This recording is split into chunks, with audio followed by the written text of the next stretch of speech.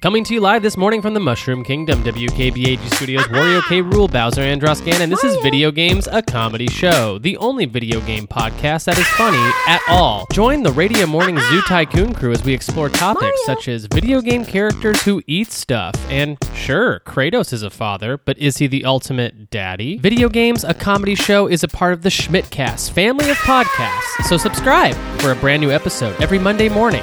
You can find it anywhere podcasts are heard. That's Video Games, a comedy show.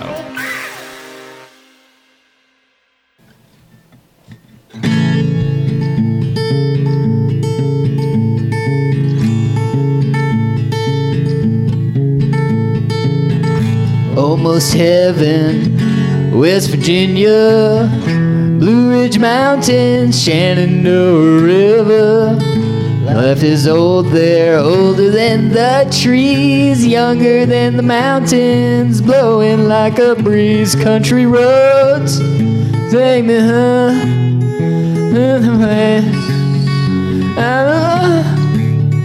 West Virginia, mountain mama, take me home. Is that a leaky faucet, or is Death just happy to see me? Hello! You're listening to Dish and Bout Destination with your friends till the end, Eric and Jeremy. My name is Jeremy Schmidt. My name's Eric Keppel, and my name's Sean William Scott. Thanks for having me, guys. Oh, I bet all of you listeners are very excited to have Sean William Scott on the show. You had probably no idea he was going to be on, but turns out Sean William Scott is easy to get these days, aren't you, Sean? He already took off, Jeremy. What? I paid him, that was $800 worth of an appearance fee for Sean William Scott. I had to fly him out here to Denver, so And that was then the bulk pay him $800 on top of that? No, the flight was about $770. His appearance fees these days are like $30, but that's all you get from him. Wow. Is about 4 words. I don't know what the going rate of words by a celebrity is, but that seems expensive. Yeah, that's probably how they do it, right? They go by word, not by time or any other measurable, more normal measurement. Right. It's like Charles Dickens. Pay me by the word, you bastard. Eric, I got to tell you right up top, I'm so happy that we're finally doing a film series where the characters inside the film have absolutely no idea how to react when somebody dies. That is so special for me. I feel like in our other film series and other films we've covered, people have been acting too naturally. You know, their performances have been too real, too close to like what they would actually do if somebody, you know, died in front of them. But no, not here. Not here. No, they respond to every death as if it was just another clue in the mystery. I love these movies, Jeremy, so much. This is like a genuinely a favorite franchise for me. As a teenager, when I was watching this first one, I had flashbacks to, I don't think this was the first time I saw this movie, but one of the times I watched it, I was lying on a couch at my parents' house when I was a teenager, and I had rented a copy of it from Blockbuster on DVD, and this was after the Christmas that we had gotten. Did you ever have one of those like portable DVD players? I never did, but I was always jealous of my buddies who had them. Yeah, it was basically like a laptop, but all that it could do was play DVDs, Yes. and you couldn't type or do anything on it, but you could like lay on your back and just like set it on your chest and watch a movie. And I remember watching this film that way. That's great. While you were watching it, or I guess while you were having this flashback, did you happen to have any other premonitions? For example, maybe about your own death? Maybe death was coming for you while you were watching Final Destination? How ironic would that be? Yeah, well, I spilled water on the portable DVD player. It electrocuted me. Right. I had to get revived, but I cheated death, Jeremy. Oh, that's great. And I think the way this works is that you're next. Oh, That's why I bring this up. That's Yeah. interesting you say that, because I was watching this film on my television. I spent a lot of time, mounting my TV to my wall recently, and as I was watching the film, unbeknownst to me, the TV was slowly being pulled out of the wall by weight. I hadn't found the studs in the wall. I didn't do it right. And then, of course, crash. The TV comes crashing down on top of me.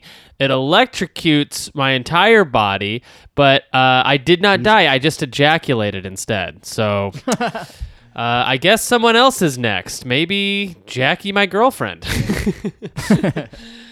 Jeremy, what's your history with the FD movies? Never seen any of the other ones other than this one. I've seen this one maybe like one time, and I feel like it was like a late night at a friend's house. I did not remember. I actually remembered more of it than I thought I was going to, especially the first half. I feel like I've maybe seen the first half a few more times than the second half. I did not remember anything like sort of past when the teacher dies, when Miss Luton dies. I kind of right. Yeah, like all the stuff in Wait, the car. she dies? I haven't finished it yet.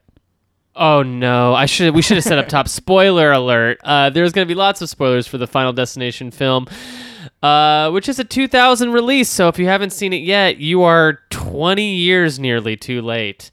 And with that, let's get into some of the like little pre-roll of the episode before we jump into the plot. Are you down for that? I'm down to clown. Okay. And I'm also down for that. So both. Those are two individual things you're down for. You're down to clown, separate thought, down for this. Yes. Great.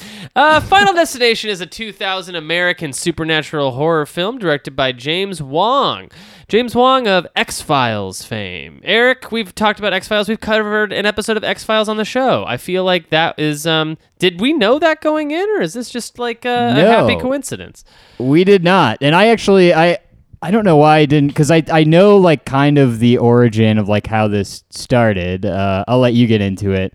But yeah, I love the X-Files. I've watched I've gone through like an X-Files phase, and I enjoy that show. Mm-hmm. What's your history? You've only seen that one episode, right, Jeremy? No, I've seen a couple episodes, but I've not seen a lot. I've not seen a lot. Yeah.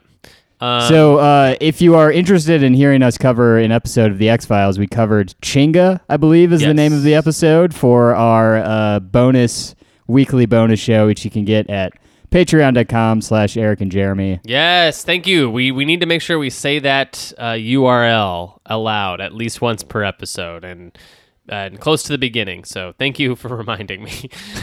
The other day, I have another Patreon connected to another show, and I realized like I just wasn't even saying what it was, like the URL for like multiple episodes. I was like literally like plugging the Patreon, but just not saying patreon.com/VGA comedy show. You know what I mean? It was like, what a goof. Anyways, The film stars Devon Sawa, Ali Larter, Kerr Smith, Tony Todd, and of course, Sean William Scott. May he get safely back home to wherever he lives. Sawa portrays a teenager who cheats death after having a premonition of a catastrophic plane explosion, and we'll get more into the plot later. The film began as a spec script written by Reddick for an episode of The X-Files. That would be Jeffrey Reddick, a writer for The X-Files. Is that sort of the history you were talking about, how this film was going to be an X-Files episode and didn't? Yeah, from my understanding, and this could be wrong, but I think he like wrote a spec script and then was encouraged to turn it into a feature or something. Yes, but I could be wrong. I don't know. Probably the right move here. I think there's like a wealth of ideas in this film. I don't think this film is lacking in ideas, so I think that was probably the right move. This is James Wong's directorial debut. Pretty good for a first film, I must say, and. This film is shot by the wonderful Robert McLaughlin, whose career I wasn't too familiar with, but he was one of the people nominated in like one of these horror film award ceremonies, blockbuster film awards, something like that, for like best cinematographer. Pretty cool. Yeah, the Saturn Award for Best Horror Film. This film won that. And Best Performance by a Younger Actor for Sawa's performance. Younger act. Who is that? For Sawa? Sawa, Devon Sawa, yeah. Sawa, yeah.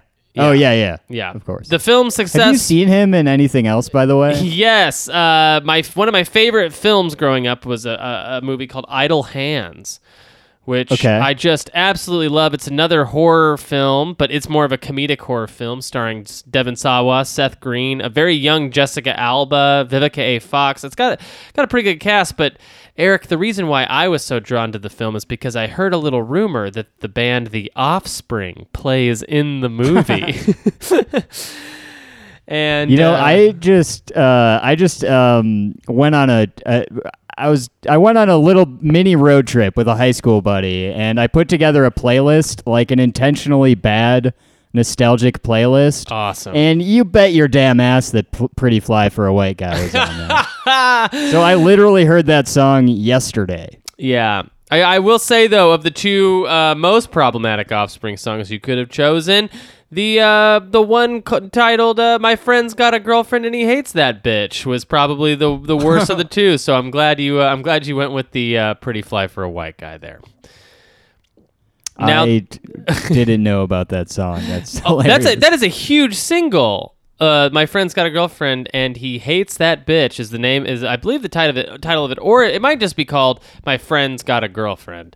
But you don't remember that song growing up? No. Oh my God, Eric! You got as soon as this is over, listen to it, and we'll be sure to play it as the podcast ends today. Sure. As the credits roll on this podcast.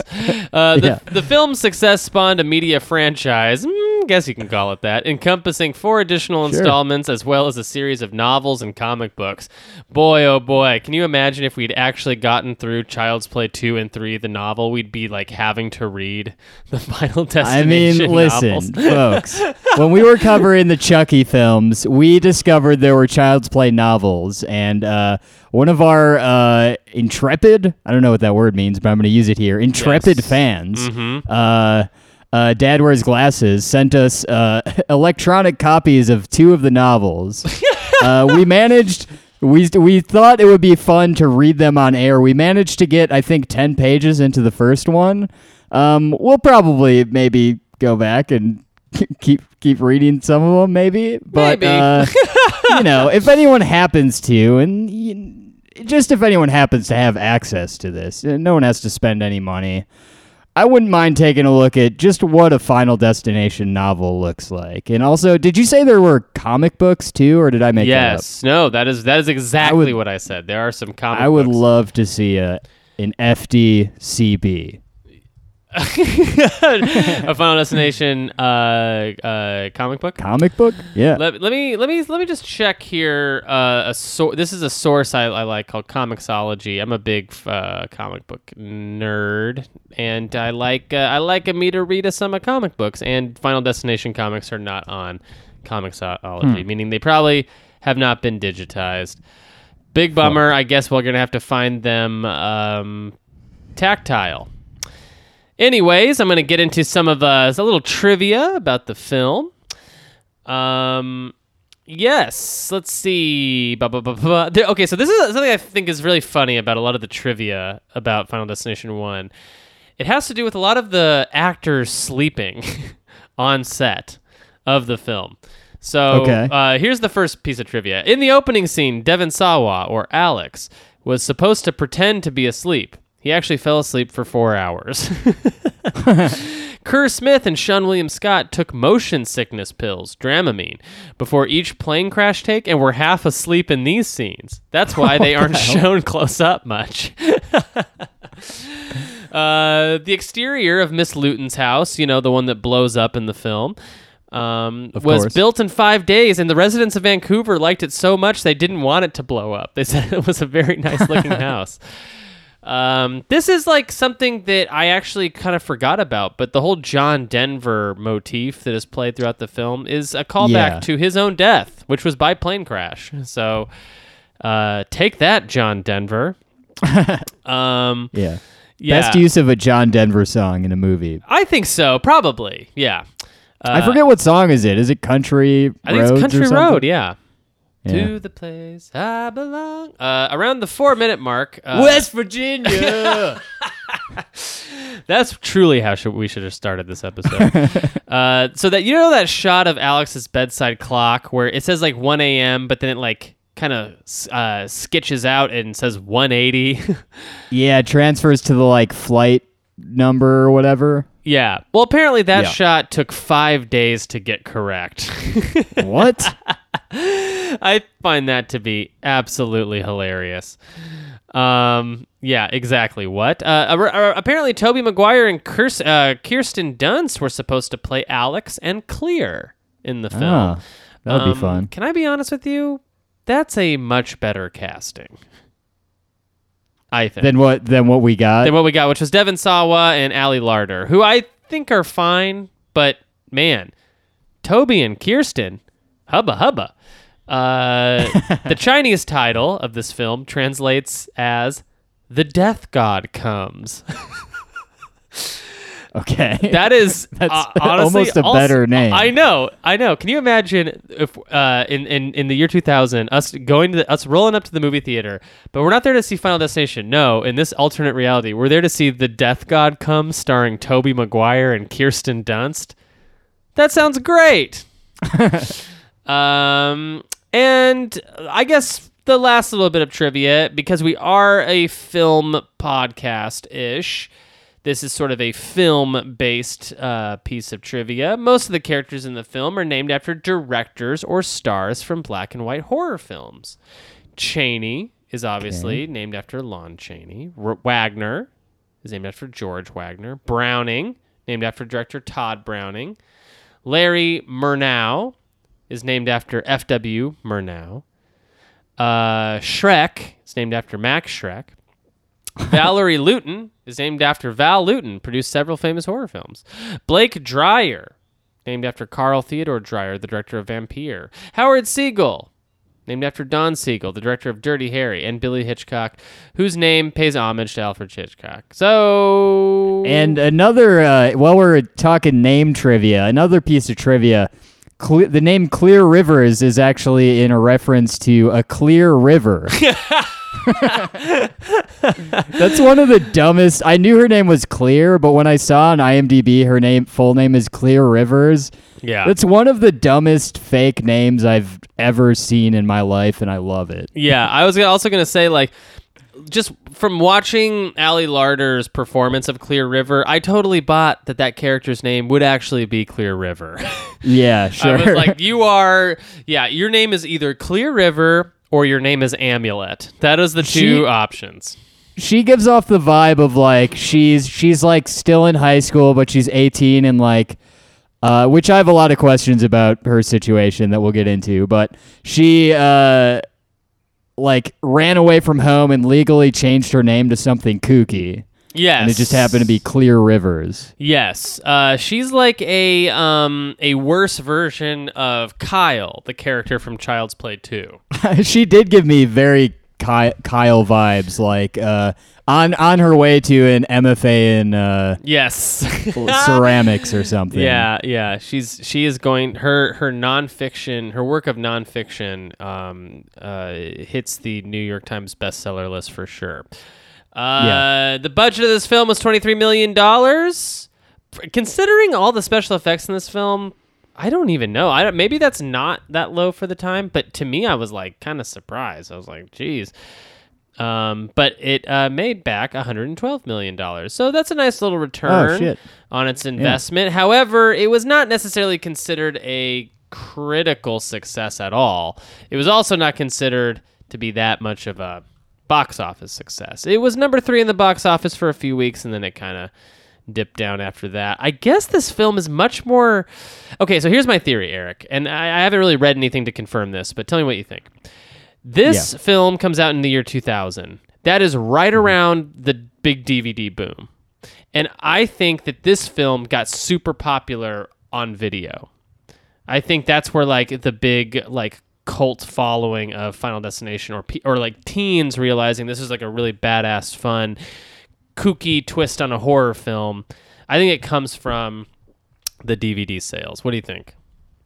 I think you're probably right. I can picture seeing this in on the new releases section. You know, when you'd go into a Blockbuster, they have the new releases section, and they would just have an entire row and columns dedicated to one new release. Yeah. And you would sometimes you would go in there to try and get a copy of Crouching Tiger, Hidden Dragon because it just came out on DVD and there'd be none left. Right. You'd check behind the boxes. I could see that happening with a Final Destination situation. For sure. I think it is funny that they do mention in the DVD release that the DVD bonus features include 3 audio commentaries, 3 deleted scenes, and 2 full documentaries. That because Jeremy, oh yeah, go. I don't know if you have the DVD or how you watch this, but I have a DVD, and I'm not sure. I know that there's commentary, but I don't know if I have. I would love to see those documentaries and stuff. I'm gonna see if I can maybe watch those for the next episode if they're on there. Yeah, that'd be awesome. I mean, they sound to me a passing fan of Final Destination boring as hell, but I would love to hear what you think of them. Okay. I just think it's funny to have packed the DVD with so many special features because this was the era of special features and commentaries. Sure. 3 audio commentaries for Final Destination is, I think, 2 audio commentaries too many. I mean, that is so funny that there's that much because now it's you can't. I can't I pay $30-$40 for a film maybe on Blu-ray, and it's got maybe one of these things on there.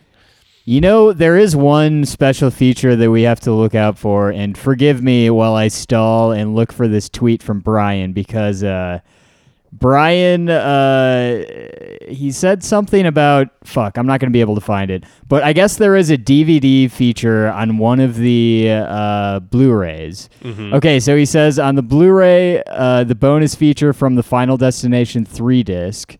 Hold on a second.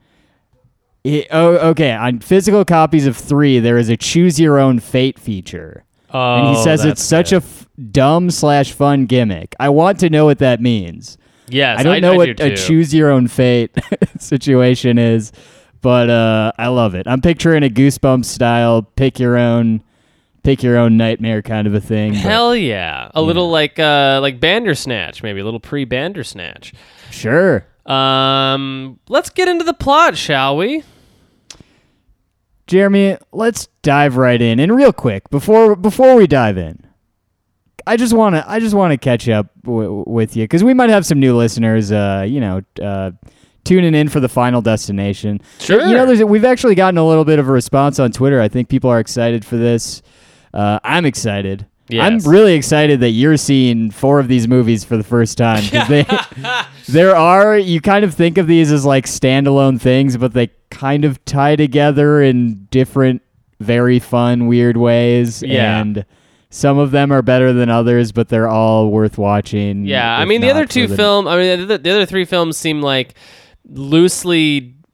disconnected, maybe loosely connected. I know the next one definitely has Ali Larter and Tony Todd again. The third one is James Wan comes back to direct, but seems to have none of the same cast. And then the 4th one just seems like an outlier. Yeah, yeah.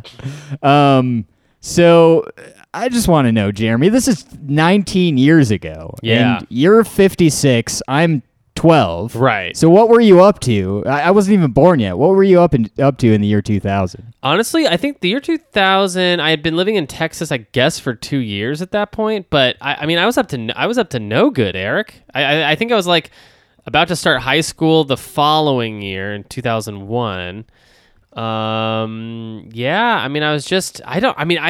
I really don't even remember. I think what I was doing was I was probably playing video games. Me and my next door neighbor Brendan were probably having sleepovers, trying to unscramble cable porn a lot. This seemed I do have a very fond memory of media of this generation. I think this is when we all got our first CD burners. So we were making mix CDs from single MP3s we would download off of Napster that would take us all day long. and then we Yep. would just like burn these like fucked up like mixed CDs and play them all the time. Like, I mean, that's kind of our life. What about you, Eric? What were you doing in the year 2000? I was chatting it up with the ladies on AIM, Jeremy. I was chatting it up. Yes. I was watching wrestling. I was very into wrestling. You were? I was, yeah. I mean, like as much like the level of like a standard like preteen boy gets into wrestling. Yeah. I was into, the WWF. Who was I into? Like The Undertaker, Stone Cold Steve Austin. Yeah, The that Rock was era. around at that time, wasn't he? Sure, The Rock. Yeah, of Yeah. course. Actually, this might even predate my AIM days. I went in like chat rooms when I was very young, and it like they used to be for all of our Gen Zers out there, and we know you're out there listening, drinking your White Claws. There used to be this thing called chat rooms, and there was a website, and this is gonna make me seem like a damn nerd, but I used to go to this website. I think it was called like Chat City or something. Chat But it was City. it was literally just a bunch of, you had like a name. You didn't have a profile or anything, and you would just go into different chat rooms, and I think some of them had categories, but it was just literally like 50 people talking about random stuff. And you would play like weird games and stuff, but I would just get exposed to like weird, like really fucked up stuff that like probably an 11 or 12-year-old shouldn't even know about Yeah, for sure not. at the time. But I think I was into that. I was into this is around the N64, right? Yeah, I mean, yeah, this is like PS2 we're maybe? about to get into the PS2 era because remember, Yeah. famously the PS2 came with a DVD player. That's like why most people own Yes. PS2s is because of that DVD player. Yeah. So that was what I was up to. Anyway, I totally forgot about AIM chat rooms. Eric, you ever run into any pedophiles in those chat rooms? no, but there were like people that would like ask you if you wanted to cyber, and I like didn't know what that meant until like later, and I was like, oh, I'm glad I never like took anyone up on the proposition to cyber with me. Oh, But, be I was out there- young and not yet horny. But I was asking people their A's, their S's, their L's. Yeah. It's ASL. Right. Age, sex, location. Which is still my pickup line in real life Yeah. that I use to this day. I write ASL on a napkin. I say, how's your ASL? And then I'm usually talking to football players. So that's the year 2000. Hit us up on Twitter if you have any great anecdotes about the year 2000. This is a cool time. 98 to 2002, I feel like, is a fun little slice of the time pie that I like to. Yeah, there's a little bit of a dip there around the September area of Sure. 2001, but It is like the world changes forever around that time. yeah, but, in a way. But yeah, because I think we're also like this is also Columbine is happening around this time, Yeah. and we got a lot of and George W. Bush is coming into office, and we're out of the Clinton playing saxophone, we're into the Bush and war in Iraq. Yeah, boy, some of those decisions we're still seeing the consequences and fallout of today. Eric, let's talk about something a little less depressing, shall we? High school students getting killed one by death. High school student Alex Browning boards Volare Airlines Boeing 747-200 Flight 180 with his classmates for their senior trip to Paris. Now, the opening of this film, I must give it a slight ding for being the longest credit sequence in the history of film. It's really weird. It's like it doesn't match the tone of the movie really. It's like it sets the tone of like a hard-boiled like detective noir type thing. A or lot of something. fan shots, a lot of black and Yeah. white fan shots. I was thinking you know how like Audio Jungle is a resource you can go to if you're like making a podcast or a film and you want like basically like free, like not free, but like you want music that is not licensed. So Yeah. you can purchase it from there. To me, that's what this opening felt like. Is a lot of like a non-licensed up for grabs stock horror film opening shots. Yeah, speaking of non-licensed music, I'll have to get another theme song for for this. Oh yeah, absolutely. You know, I'm a composer, if Eric. you're I could compose. Oh, are you? A tune? Interesting. A tune or two. Interesting. I mean, if Also, you wanted to. aren't you a musician too? I've seen you play guitar to a big cow once upon a time. You know what? I am, but I don't have the resources to make something good right now. Maybe I could. You know what? Fuck it. I'll just do something dumb on guitar and then we'll call it a day. I'll literally do that after we record. Honestly, even though it may or may not be good, it will be personal, so people will appreciate it. All right. Well, that's the story of the theme song you probably just heard.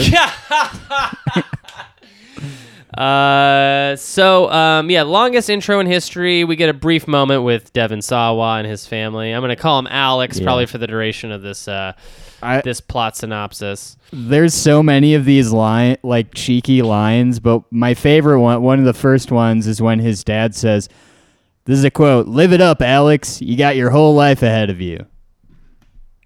There's just all of these like dumb lines that no one would ever actually say. Yeah. That just like hint at like wink at the viewer, like we all know that they're gonna die, right? Yeah. Hey, you know the premise of this film, right? Like that's why you're here, huh? Yeah, it's their final destination. Am I right? Yeah, I guess. When he goes up to the counter at the airport to like get his passport checked or whatever, it does have this like very ominous like final destination is like printed on the ticket, which I guess is like why the movie's called Final Destination. But that's kind of what I this is like just top notch camp. I mean, this is as campy as it gets, and I think this franchise gets, I believe it or not, even more campy. But yeah, there was like a thing. There's they make a big deal about these like really weird coincidences where it's like, isn't like his flight leaves at the same time that his birthday is or some weird thing? They bring that up, or I guess somebody brings that up to him either before or after. I actually can't remember exactly when that gets brought up, but it's in this airport segment of the film. Sure. But yeah, no. So, and I also, the one thing I did take umbrage though was the trip to Paris. When he goes up to talk to the person at the airport, they are Parisian, but they're in New York. You know, I was wondering this too.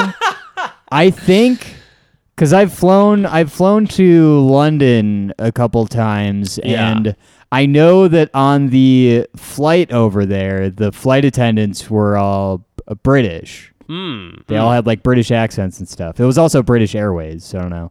But maybe they have people working. I feel like the people working too at the check-in counter were but it kind of like doesn't make sense, right? Because like why? Because they don't live in Paris or whatever. Like exactly. They don't fly to work every day. Right, yeah. And I mean, maybe it's to have... I mean, I've flown internationally before also. I cannot remember, like, what like, where the person was from who handled me at the counter. But maybe it is for, like, people from Paris who are coming back home. I don't know. So... but I did see that and I was like, huh. I remember taking a note of it because it confused me as to where they were. Like, I was like, wait, is he coming home from Paris? And then it was like, no, he's at JFK Airport.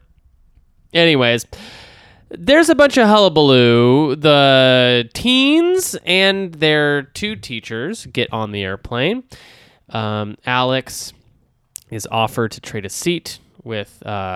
Clear, I believe, right? That's whose seat he's asked to switch with. I think so, yeah. He accepts and then has a premonition of the plane exploding and everyone on board dying a horrific, terrible death. Some of these shots of people being sucked out of holes of airplanes, I was pretty it did something to me. This might be a fear that it unlocked. Yeah, I mean, this wouldn't have been. I mean, maybe like now this could be done, but like if this movie was like 2 years later in production, like they wouldn't have. Even if it was like finished, they would have like had to like just shelve this movie because of 9/11. It's a bus accident. Yeah, they just would. Yeah. yeah. And especially considering what we're going to see later. So he has this premonition. Everybody gets sucked out of the airplane. It's crazy. He wakes up and realizes it didn't actually happen, meaning he actually just saw everyone's death. He freaks out, has like a full-on meltdown on the plane. They have to carry him out. And when he gets carried out, a bunch of people come kind of file out along with him. Partly, I think Carter... partly because he gets in a fight with Alex on the plane. They both get carried out. Then Carter's girlfriend, her name is escaping me right now. Terry? Is that her name? I don't remember. It's Terry. Yeah. It's Terry. And then of course Todd, the best friend. He's got to come with Alex. Valerie Luton and the other teacher sort of come out to like make sure everything's okay. And then Billy Hitchcock, who is Sean William Scott, has no reason to come out of the airplane. I love how he's like, his character is so fucking weird to me. There's a moment where, first of all, I love the big like oversized hockey jersey that's like classic 2000s look. But there's a moment when he walks on the airplane and says he's like eating, he's like late, and he's like eating a big bag of like Whoppers or something, like some like bizarre like just like a huge like family size bag of Whoppers or some shit, like Reese's Pieces. Which is very funny to me, but yeah. Yeah, and this is the year after American Pie breaks waves in the national zeitgeist. So Stifler is already a character in our minds. So picture that. We already know who Stifler is, and now we got Billy Hitchcock. It's like, is there anything Sean William Scott can't do?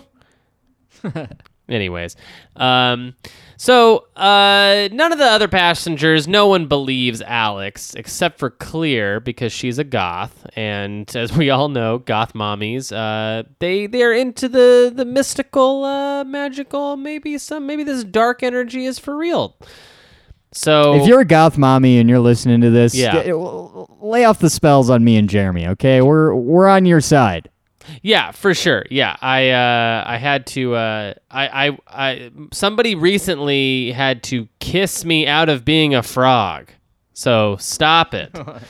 You're finally a human now? Yeah. Oh, yeah. Okay. Yeah. Everything's when I was in LA, you were just a toad doing improv. I was a toad doing improv. It was hilarious, and now I'm no longer funny. But it took you forever to edit scenes, by the way. Yeah, just slowly hopping across that stage.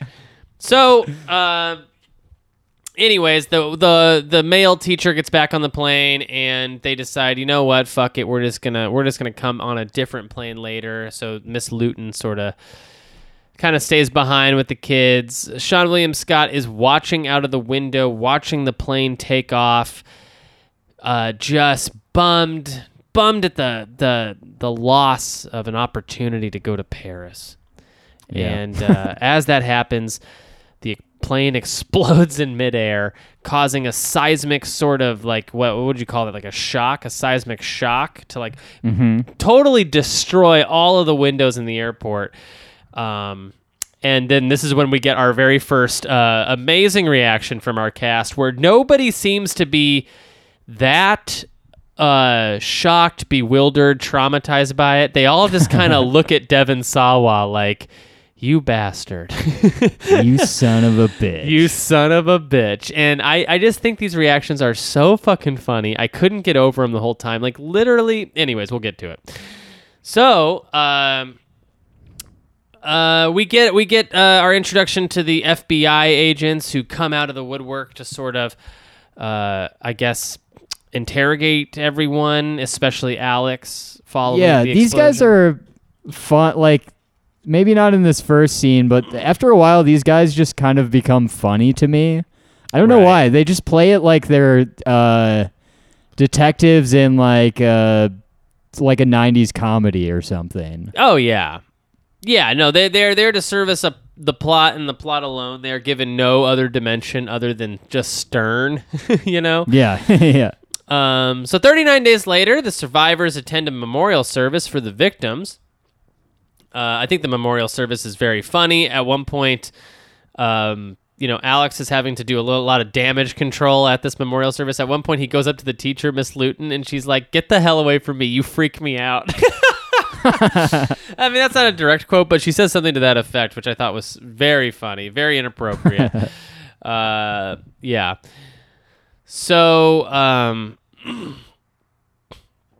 that night a chain reaction causes young Todd Wagner. Yeah. Who looks and gives off the impression of a mafia character, by the way, like the son of a, like he's like trying to impress his like mafia boss father or something. Right, and he also gives me the vibes, speaking of previous episodes we've done, he gives me the vibes of Mark from Midsommar. Oh, right. Sure. Like just like shithead friend who his only purpose is to just like be a shithead and die. Right. So yeah, Todd is shaving and clipping his nose hairs, which, I mean, Eric, I think I'm just now starting to get nose hairs, and I'm 32. So I'm 12, so I'm a long ways away. Long ways away from that. Yeah, this was our very first kill. This is a very famous, sort of iconic scene. It's as iconic, I think, as any of the other ones in this film. This one and the teacher one, I kind of put up against each other as not sure which one's more iconic, but this is the first time we see the gimmick of the film. And it is done incredibly well. It's shot very suspensefully. Basically, we see like a water start to sort of leak out of a bathtub. Yeah, this is the only movie I can think of where you're like, water is like a villain, the villain in it. Yeah. I also love after Todd dies when the water starts getting sucked back from where it came. Yes, it goes back to from where it came, thus being a conclusive evidence that this is no accident. So, yeah, the water comes out. We see him shaving. We immediately are getting cringe. I felt myself cringing up a lot because it's like, God, like he's going to slit his throat with the razor. Like it's weird how like we've never seen the gimmick before. Audiences had never seen it before, but we immediately know what the gimmick is, right? It's like showing us, okay, this is how this person's gonna die, and then of course he gets out the nose trimmers, sticks those up his nose. We're thinking, okay, great. So now he's gonna fall on his face. That's gonna go up into his brain, and then no, they're both red herrings. He eventually then ends up taking clothes off of a clothes wire on his bathtub. Slips forward in the water, catching his own neck in the clothesline. It gets wrapped around, and then he's just completely unable to break the line and sort of get his way out of it. He's sort of just slipping in the bathtub, can't get a grip with his feet. His eyes fill up with blood, and he is strangled to death there in the bathroom. It's an incredibly effective scene. I thought it was good, and I love that they're also played for like as the scene is progressing, we're sort of guessing how it's going to happen. We're all playing detective in those scenes. Right. As campy as these movies get, this I really think it's like very clever that this is. I mean, it is a slasher movie where just the concept of death is the villain, basically. Right. Or fate, I suppose. But this is like a very good execution of it. Like in the Chucky movies, the first kill we see in the first Child's Play is like it like sets a really good tone for the rest of the kills that we expect from those movies. Whereas in this movie, I think it's the same thing. Like it's like complex in a way, and it's kind of there is also a thing to these movies too that taps into like very real like human fears that people sometimes have, like myself. I think of like when I'm shaving sometimes I'll be like, or I have this when I'm using a Q-tip. I'll be like, what if I just happen to like fall over and this Q-tip like stabbed into my brain? Right. Like that's something that would happen in a Final Destination movie. And these movies like show you that maybe like they almost like make you have fears that you didn't even know you could have before. And I think that's like a really cool and effective thing to do, because at this point we're like so far into the horror genre that I think this is like maybe, I don't know if revolutionary is a pretty heavy word, but I don't know, it's doing something like so much different than what's been done before. So I really like this moment. Yeah, me too. His death is deemed a suicide. Alex does not believe that Todd killed himself, saying the line, I wrote this down because I thought it was so funny. Why would Todd make plans with me if he was going to kill himself? Like, nobody who's ever killed themselves has ever made plans before doing it. Yeah. He and Clear sneak into the funeral home to see Todd's body, which I find to be completely morbid. And again, this is sort of where the characters they are already in Looney Tunes land, where no one is doing anything that they should be doing or would actually be doing if they were in this position. So they go into the funeral home to see Todd's body. It moves. It freaks them out. I mean, honestly, Eric, if you had died and I went to go see your body. Please go to the morgue. I went to go see your body, and it moved. I mean, we're talking years of therapy. I would not be over it like the next day.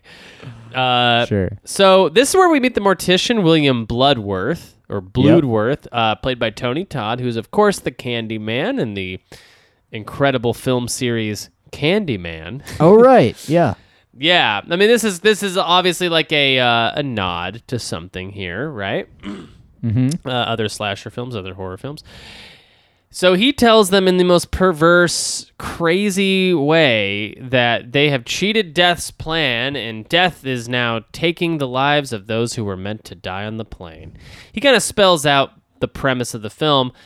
How Tony Todd knows, I'm not sure. Why these kids even believe this mortician, I'm not sure. But like the very next scene is like Alex being like, all right, the mortician said, blah, blah, blah, blah, blah. Like these are the rules, whatever. It's like this is based on nothing but the hearsay and conjecture of a mortician. I mean, right? Is there more to, is he referencing like the Book of the Dead or like any kind of thing that might have some sort of like, I don't know, legitimacy to it? Yeah, he does not cite any sources from my memory. He's just going based on like, I guess we believe the mortician since the mortician's an authority on death. Right. I guess. So the next day, Alex and Clear discuss what the mortician said at a cafe. Although Clear is skeptical, Alex believes that they can cheat Death again if they look out for omens. Now, why he thinks this, again, Eric, please correct me if I'm wrong, but why he thinks this, I have no idea, because not only is he going off the cuckoo thing that a mortician told him, but the mortician also didn't even mention any of this part. Like, he's just making this up as he goes. He's just deciding for himself that he now believes that he can cheat Death if they look out for omens. But why does he think that? Like, I had no idea. This movie, and there's moments like this, especially when Alex, the main guy, is like theorizing. It sounds as if like the writer, whoever is writing the film, is like trying to figure out the logic through the dialogue that they're writing. Yes. You know what I mean? Like they're like Yes. writing their thought process on the page. And I don't know. It doesn't make sense, but it works for me enough, I guess. Yeah, You know, I mean, it's yeah. It's going to be interesting watching these, the ones you haven't seen, because I've seen all of these, like, not all of them, but I've seen all of them. But when I was a teenager, I saw most of these. Yeah. So there is kind of like you're like dumber when you're a teenager. You're like a dumb idiot when you're Oh, a yeah. kid. Mm-hmm. So you kind of just like don't question stuff like this. But, Right, yeah, you're yeah. right. This is like so convoluted and doesn't really make any sense. I mean, to me, I don't even mind the convolution. I just think it's so fucking funny when a character is just coming up with like nonsense in real time. Just like, it's this. And it's like, why would you assume it's that? That seems like the last thing I would assume given the information that I've been given. They encounter the rest of the survivors, and when Carter, the bully, provokes Alex, Terry breaks up with him right then and there before storming off in anger out into the middle of the road. What happens to Terry, Eric? Well, she gets across the road safely. From what I got up to go to the bathroom real quick, but I assume I did think it was weird we don't see her the rest of the movie though. Yeah, well, yeah, because what happens is she crossed the street and then gets on a bus and leaves. So Right. she Oh, she went to gets go on a bus, pursue all right. acting. Yeah, she went to go pursue acting in Los Angeles. I heard Nah, she's she actually, gets hit by a bus. Oh yeah, she gets hit by a bus. Is Well- it? Yeah, it's a bus, right? Or a Yeah, it's like a truck or bus. She gets run over by I think a speeding bus. I tweeted this out like after that moment because I forgot about it. Yeah. No more people getting hit by buses randomly in movies. It works in this movie. And I think I said the last time it worked well was when Bride of Seth Chucky, Rogen's right? character Oh, no. in Eastbound and Down season 3 Yes. like randomly gets hit by a bus and it's really funny and weird. Yes, yeah. But no that's a more great show. people getting hit by buses in movies, okay? If you're a writer out there, and we know there's some big Hollywood writers listening to Big this. wigs, yeah. Take a step back if you're about to do a getting hit by a bus scene. Yeah. Do something else. Yeah, subvert it somehow. Maybe they get hit by a bird scooter or something instead. Yeah. Yeah. Eric, it. speaking of Danny McBride vehicles, have you been watching The Righteous Gemstones? No, what the hell is that? This is the first I'm hearing of this. The Righteous Gemstones are it's a Danny McBride joint starring Danny McBride, John Goodman, and what's that guy's name from Workaholics? Adam Devine. Adam Devine, yeah. They play, John Goodman plays the dad, and Danny McBride and Adam Devine plays his two sons, and they're like a family of preachers. So like John Goodman is a world famous televangelist, and his like family is sort of part of that like lineage where they all go out and like save souls and like mass baptize people and stuff. And it's a full on like David Gordon Green style Eastbound and Down comedy. God damn it, Jeremy! I'm gonna have to watch this. You know, Yeah. I think I talked about this recently, but I'm kind of like, I don't watch a lot of TV anymore. I just watch movies. Sure. But I think I'm gonna have to watch this. Fucking Eastbound and Down was. I mean, give me a good comedy. Give me almost anything Danny McBride does, and Yeah. Did you like Vice Principals? I loved Vice Principals. Yeah, This is. I will say that I think only the pilot has aired so far for The Righteous Gemstones. okay. It's an hour-long pilot, and dude, it's fucking amazing. Like it's so fucking good and so funny, and has a lot of this the same cast that you're used to seeing in a lot of their stuff. Yeah, it's just really good. It's a really good social commentary too. Anyways, I can't recommend it enough. Okay, Jeremy, fine. I'll watch your TV show. Okay, I also made it. Thank you. Back to Final Destination. So Terry gets hit by the bus. After, like, they all watch this and the blood literally, like, splatters onto their face. Again, this is another moment where everyone reacts just completely, like, weird fucking sociopaths. Or, like, just, like, they all just, like, look around at each other like, I wonder if this is all real, you know? So, I mean, it's just like the funniest reactions ever. They're not like screaming, "What the fuck?" Like, yeah, they're not like people would fucking normally be freaking doing. out. Yeah. Yeah. So, there's a hard cut to more than one character, like getting a seltzer water. It's like both Devon Sawa puts like his little seltzer in his water, and then it like that like transitions into, I guess, what's her name? The teacher, Luton, also going for a seltzer. So this is when Alex realizes that the survivors are dying in the order they were meant to die on the plane. So, and I guess he's kind of going from the memory of his premonition. He deduces that Miss Luton is next and rushes to her house to ensure her safety by acting like a total creep and looking at her tires very closely. Honestly, if I was Miss Luton, I would have called the cops too. That was sure. It was like he should have just knocked on her door instead of like hanging out like a fucking criminal and going right for her tires. Like, what? I guess he's checking to see if they were popped or not, but. I mean, it's just not a good look when the FBI agents show up and they bring him in for questioning. So, although he's unable to convince the agents of what is happening, they decide to let him go. Nonetheless, he is too late to save Miss Luton, who goes through her other little final destination moment. Eric, from your memory, what do you like better, Todd's death or Miss Luton's? Miss Luton for sure. Yeah, this one is pretty crazy.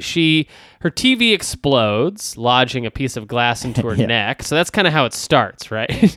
Right. You know how TVs explode. I know, lodging glass into your neck. Yeah, my girlfriend who was watching this with me her comment around this time was like, "This film also doesn't know how products work." Which I tend to agree with, and I think is very funny. Like they could have just what's it called, a Rube Goldberg machine. They could have just Rube Goldberged it, but instead they also just like make things weird. Like they kind of like make things happen that wouldn't necessarily happen. Like, yeah, the TV explodes. She's like trying to make her way back to the kitchen, where correct my memory here, but this is she slips on something. Is that right? Because she ends up on the ground at one point, and everything ends up on fire. So what is going on here? I think she slips, right? Because I know she's like reaching up for that knife. She's reaching up for a towel, which she doesn't realize is wrapped around the knife. And that's when she pulls that down. The knife then falls on her stomach. I mean, she's like already set to die just from the TV explosion. But her whole house is on fire. The knife is in her belly. Devon Sawa then runs into the house and tries to help her. And actually, I was actually impressed with this part. He actually does. Like the whole like kitchen was set to fall on her, and then he actually pushes it back. But when he does that, like a chair falls down on her knife, thus sealing her fate, killing her instantly. He then does this weird thing where he pulls the knife out and then like looks at it like, "Oh no, I'm now a suspect." Like, then he runs from the house as it explodes. I mean, death really wanted Miss Luton. I think that's what we're led to believe here. Yeah. The remaining survivors reunite to discuss what to do while driving through town. During their conversation, Carter learns that he is next on Death's list. Frustrated over not having control over his own life. This is after Carter, by the way, says the line literally, "I'm never gonna die" at the funeral. I love it when he says that. Which is so badass. So yeah. So he's such a fucking loser, dude. Yes, like, he's such a loser. Yeah. There's definitely people that I could remember from this time that were like a little bit older than me, because I was only 11, but when this came out, but that just we're total Carters. Oh yes, yeah. I mean, I can name a few Carters, of my own too. Yeah. Just people with cars. That was another thing. Getting cars early was usually that's a big Carter move. Right. So, I was just talking to someone about this, and this is way off topic, but I just want to know if this was something that happened in Texas when you were a teenager. Up in Wisconsin, by me, there were people that got very into car audio in high school, and they would put in like huge subwoofers in their trunks, and you would like ride in these cars, these like Hyundais with like huge like $4,000 like sound systems with huge subwoofers, and you'd sit in the back seat listening to like, I don't know, like My Chemical Romance or something. Oh, hell and yeah. you would just like, it was like unpleasant. You would just be like vibrating. You could only hear the bass of it. Yeah, I mean, you still hear those sound systems around town. Like, it'll still be somebody driving up and down the street, blasting a tune that is sort of like, well, hey, bud, I'm trying to sleep over here. Yeah. At least play some ocean sounds or something. Yeah, play some Frank Ocean sounds. So they're driving around. They're going crazy. Carter parks his car on a train track just to prove a point, yeah. I suppose. They all get out of the car. The train starts to come. Carter goes to get out of the car and realizes he can't. The seatbelt is stuck and the locks just like will not unlock. Devin Sawa then pulls Carter out of the car just before the train smashes it. And in the wake of this sort of like crazy goings on, Sean William Scott is having a full-on freak out. Billy is screaming at Carter that he's next, he's gonna die, blah blah blah. But what he doesn't realize is that when somebody is saved from death, they are skipped, and the next person is on the chopping block. So when Billy goes to turn around and face the train for whatever reason, a piece of shrapnel completely decapitates Billy. This might be my favorite death in the film. I mean, come on, dude. Like, it's just It's funny. It's almost played for laughs. I mean, it's like, it is definitely not convoluted in any way, very not complicated, but it's definitely fucked up. I have a I think I changed our like Twitter picture to that scene of him like right before he falls down. Yeah, the banner of our SoundCloud is also that. Yeah. So Alex deduces that because he intervened, Death skipped Carter, moved on to Billy, and he realizes he is next on Death's list.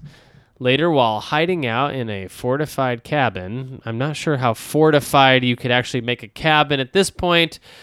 It seems like Death knows no bounds. It doesn't really play by typical rules. Alex recalls changing seats with two girls in his premonition. This is sort of what I was alluding to earlier. So meaning that Clear is actually next. So while he's hiding out, he doesn't even realize that Clear is next.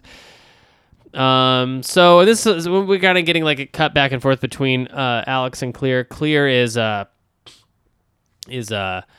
like watching, I guess, a dog is barking outside. She starts to watch like her, like, what is that thing? It's an umbrella, right? It starts to like spin out of control, kind of. The weather vane. The weather vane, yeah.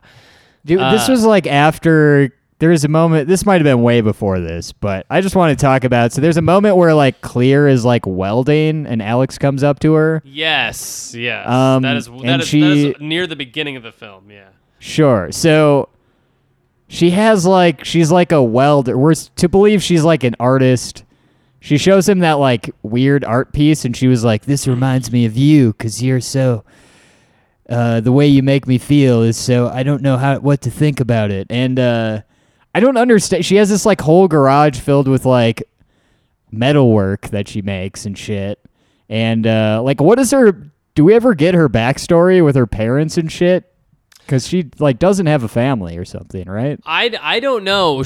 We never see her parents, and she is sort of just like kind of out on her own a lot. She's being full on just the arty fartiest person you could ever imagine. I love that she's already made a sculpture for how much she wants to fuck Devon Sawa, which she basically says to him right to his face, and he just kind of goes with it. It's an incredibly strange conversation they have. It made me feel like an old man, like watching this like little like tryst happen, where I'm like, these are fucking like.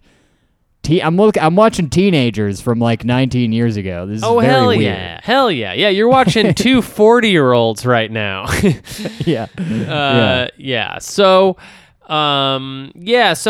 shit starts to go crazy over at the Clear Rivers household.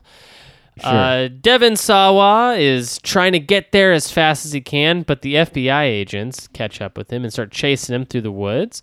We're kind of getting some cut back and forth between Devon Sawa being chased, him falling down a little hill, almost getting stabbed in the face by a piece of wood. We're getting that cut in between Clear. Getting, there's like an umbrella that stabs inside of the pool, a little above ground pool. That starts to flood the area as an electrical wire's going nuts. She jumps out of the way, saving her dog just in time. Doesn't get electrocuted by that wire, and then ends up in her own car where the electrical wire has fallen on it. Alex arrives at her house just in time, and he grabs the cable, sort of saying, hey, if I do this, it'll go back to me, and then basically you'll be saved. He uses his weird death logic in this moment to decide that if he just dies, then she won't have to, which I think is... Yeah. Just like he's just making up rules as he goes. So he grabs the cable, allowing her to escape from the car just before it explodes. We're believed that Alex died in this event, and he did not. Actually, he survived. 6 months later, Alex, Clear, and Carter travel to Paris. They make it there, Eric. They finally make it there. Bonjour. Just to celebrate their survival with a nice glass of wine and a baguette. While discussing their ordeal, Alex realizes that death actually never skipped him. After seeing more omens, he leaves the table, and a bus almost hits him. It swerves and crashes into a large neon sign that swings down towards Alex. Carter pushes Alex out of the way at the last second, and Alex says that death has skipped him. When Carter asks who is next, the sign swings back down towards Carter, and the screen cuts to black, and an amazing song plays at the end. Eric, what is this song? Is it, I'm guessing because I can't remember, is it Country Road? No. It is not. Even though there is a moment where there is like a vagabond in the street who's playing guitar, and he's playing Country Road, the little tune. Is it When Worlds Collide by Power Man 5000? No, I wish it was though. I think it's called Joe. I think the song is called "And When I Die" by Joe 90. Okay, all right. Joe 90, named after Go 90, of course. Of course, yeah. Eric Koppel, what did you think of Final Destination? Jeremy, I had a great time rewatching this movie. I mean, there's some nostalgia in this for me, but I think this. I talked about this with after we talked about the Todd's death. I just think this is like such a great change for the horror genre. Like, I love when anyone can think of anything creative and different compared to like the millions and millions of horror movies that are just the same thing over and over again. Yes. I love it. I mean, it's so good. I'm able to, I guess, suspend disbelief. I mean, in a way, you're kind of watching this as like a fictional snuff film where, like all of these movies, where like you're kind of rooting for the deaths to happen because you want to see how they happen. And I like how some of them are just like come out of nowhere. Some of them don't make sense. Some of them are more fucked up. Like, they get so creative as this franchise goes along that I'm really excited for it. There's things that I remember from these movies that like stick with me that like have affected my life. There's one that I can't wait to talk about in part 2. Oh, great. That has like still to this day impacts my something that I do when I'm driving. But yeah, I love this movie. I would say, I mean, what are we gonna rate these out of? Chucky, we had the Freckles. What do we do? Freckles. Yeah. Oh man, this is great. This should be out of oh man.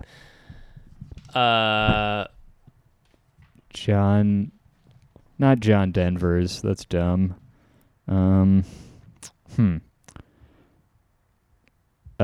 Hey, remember how much money we both spent on improv classes? Yeah, this should be out of fuck. I guess plane crashes. Yeah, plane crashes. Yeah, Okay. yeah. I give this first. Well, I mean, why don't you rate it and then I'll go. Yeah, I give this one 4.5 out of 5 plane crashes. And plane crashes are good in this situation. Yes, they're very good. Yeah, well, oh yeah, what? And in every situation. Most Joke. situations they are pretty good. Yeah. I dug this film. I thought it was a very fun throwback. It was a factory of nostalgia for me, even though I don't have a ton of specific nostalgia for the moments and events of the film. It was just a general nostalgia, like, oh, there's Devon Sawa, an actor I used to like when I was younger. And oh, there's Sean William Scott, and a very 90s looking film, late 90s looking film. I dug it, you know. I had a good time watching it. Does the logic hold up? Absolutely, it does. It is illogical. It's as sound as the theory of everything, the theory of relativity itself. No, it's not. It is. It makes no sense at all. Not one bit of it makes sense. Why doesn't Death? I mean, if we were to ever learn that the character of Death just enjoyed toying with people, now we have a little bit more to go on. But as it is, it's like, Death, you don't have to kill him in these insane ways. I mean, the guy just had nose pliers up his nose. Just have his hand slip, and there he's gone, you know. But I do appreciate the gimmick of the film. I'm glad that this is a film series, and I'm glad we're covering it. So hey, here's to 3 more. And yeah, just for the sake of solidarity, 4 more. There's Yes, sir. 2, 3, The Final Destination, and then there's one after that. I think so. Final Destination movies. I swear to God, there's 5 of them. 1, 2. Yeah, Final Destination 2, Final Destination 3, The Final Destination, and then Final Destination 5. Oh, I did not know there was a 5th one. So yeah, for the next month and some change, we'll be covering the Final Destination films. I would give this one 5 plane crashes out of 5. I'm gonna go ahead and I'm gonna start high just because I have this nagging feeling that they might go downhill from here, but maybe they won't. Maybe they'll surprise me. Eric, do you have anything you want to plug before we get the hell out of here? I have nothing I want to plug, Jeremy. Other than keep listening. We're in talks with some guests. Scheduling is hard, but we've got some good guests coming up, hopefully here. And check out our Patreon. You can find it on our Twitter, Chucky Rules 420. One thing I wanted to throw out here, Jeremy, and this is something we did on our final Chatting About Chucky episode. But this is a little incentive for if you sign up for the Patreon, and there is a $1 a month tier where you can simply just support the show and know that you're helping us cover the costs and stuff like that. If you do that, Jeremy and I will come up with we will improvise a death, the way that you would die in a Final Destination film. Yes. And that goes for if you sign up for any of the tiers. We have the $5 tier where you get to hear one extra bonus episode a week. And there are higher tiers where you can tell us to do an episode about something. You can come on the show and be a producer. So check out the Patreon, patreon.com/Eric and Jeremy. And Jeremy, you got something to plug, my boy? Nothing to plug. No, nothing to plug. I do. I guess if you're in the Los Angeles area, you can come out every second Wednesday of the month to watch Mod Night at UCB. My team Hail Mary goes up. We're the best team of all time and of all other teams. And there's no one who's ever been better than us and never will be. And then on top of that, please listen to the other shows on the Schmidtcast family of podcasts. So you'll have like Video Games, a comedy show, which is another show that I host with a gaggle of comedian writers. We all just talk about video games. You can listen to Reality Bits, which is an improvised show. There's a lot of good stuff. But Eric, Yes? I guess we're at the point now. Yeah. Do you got something? I had something. Do you have something? Okay, great. Not really. No. What do you got? I'm never gonna die.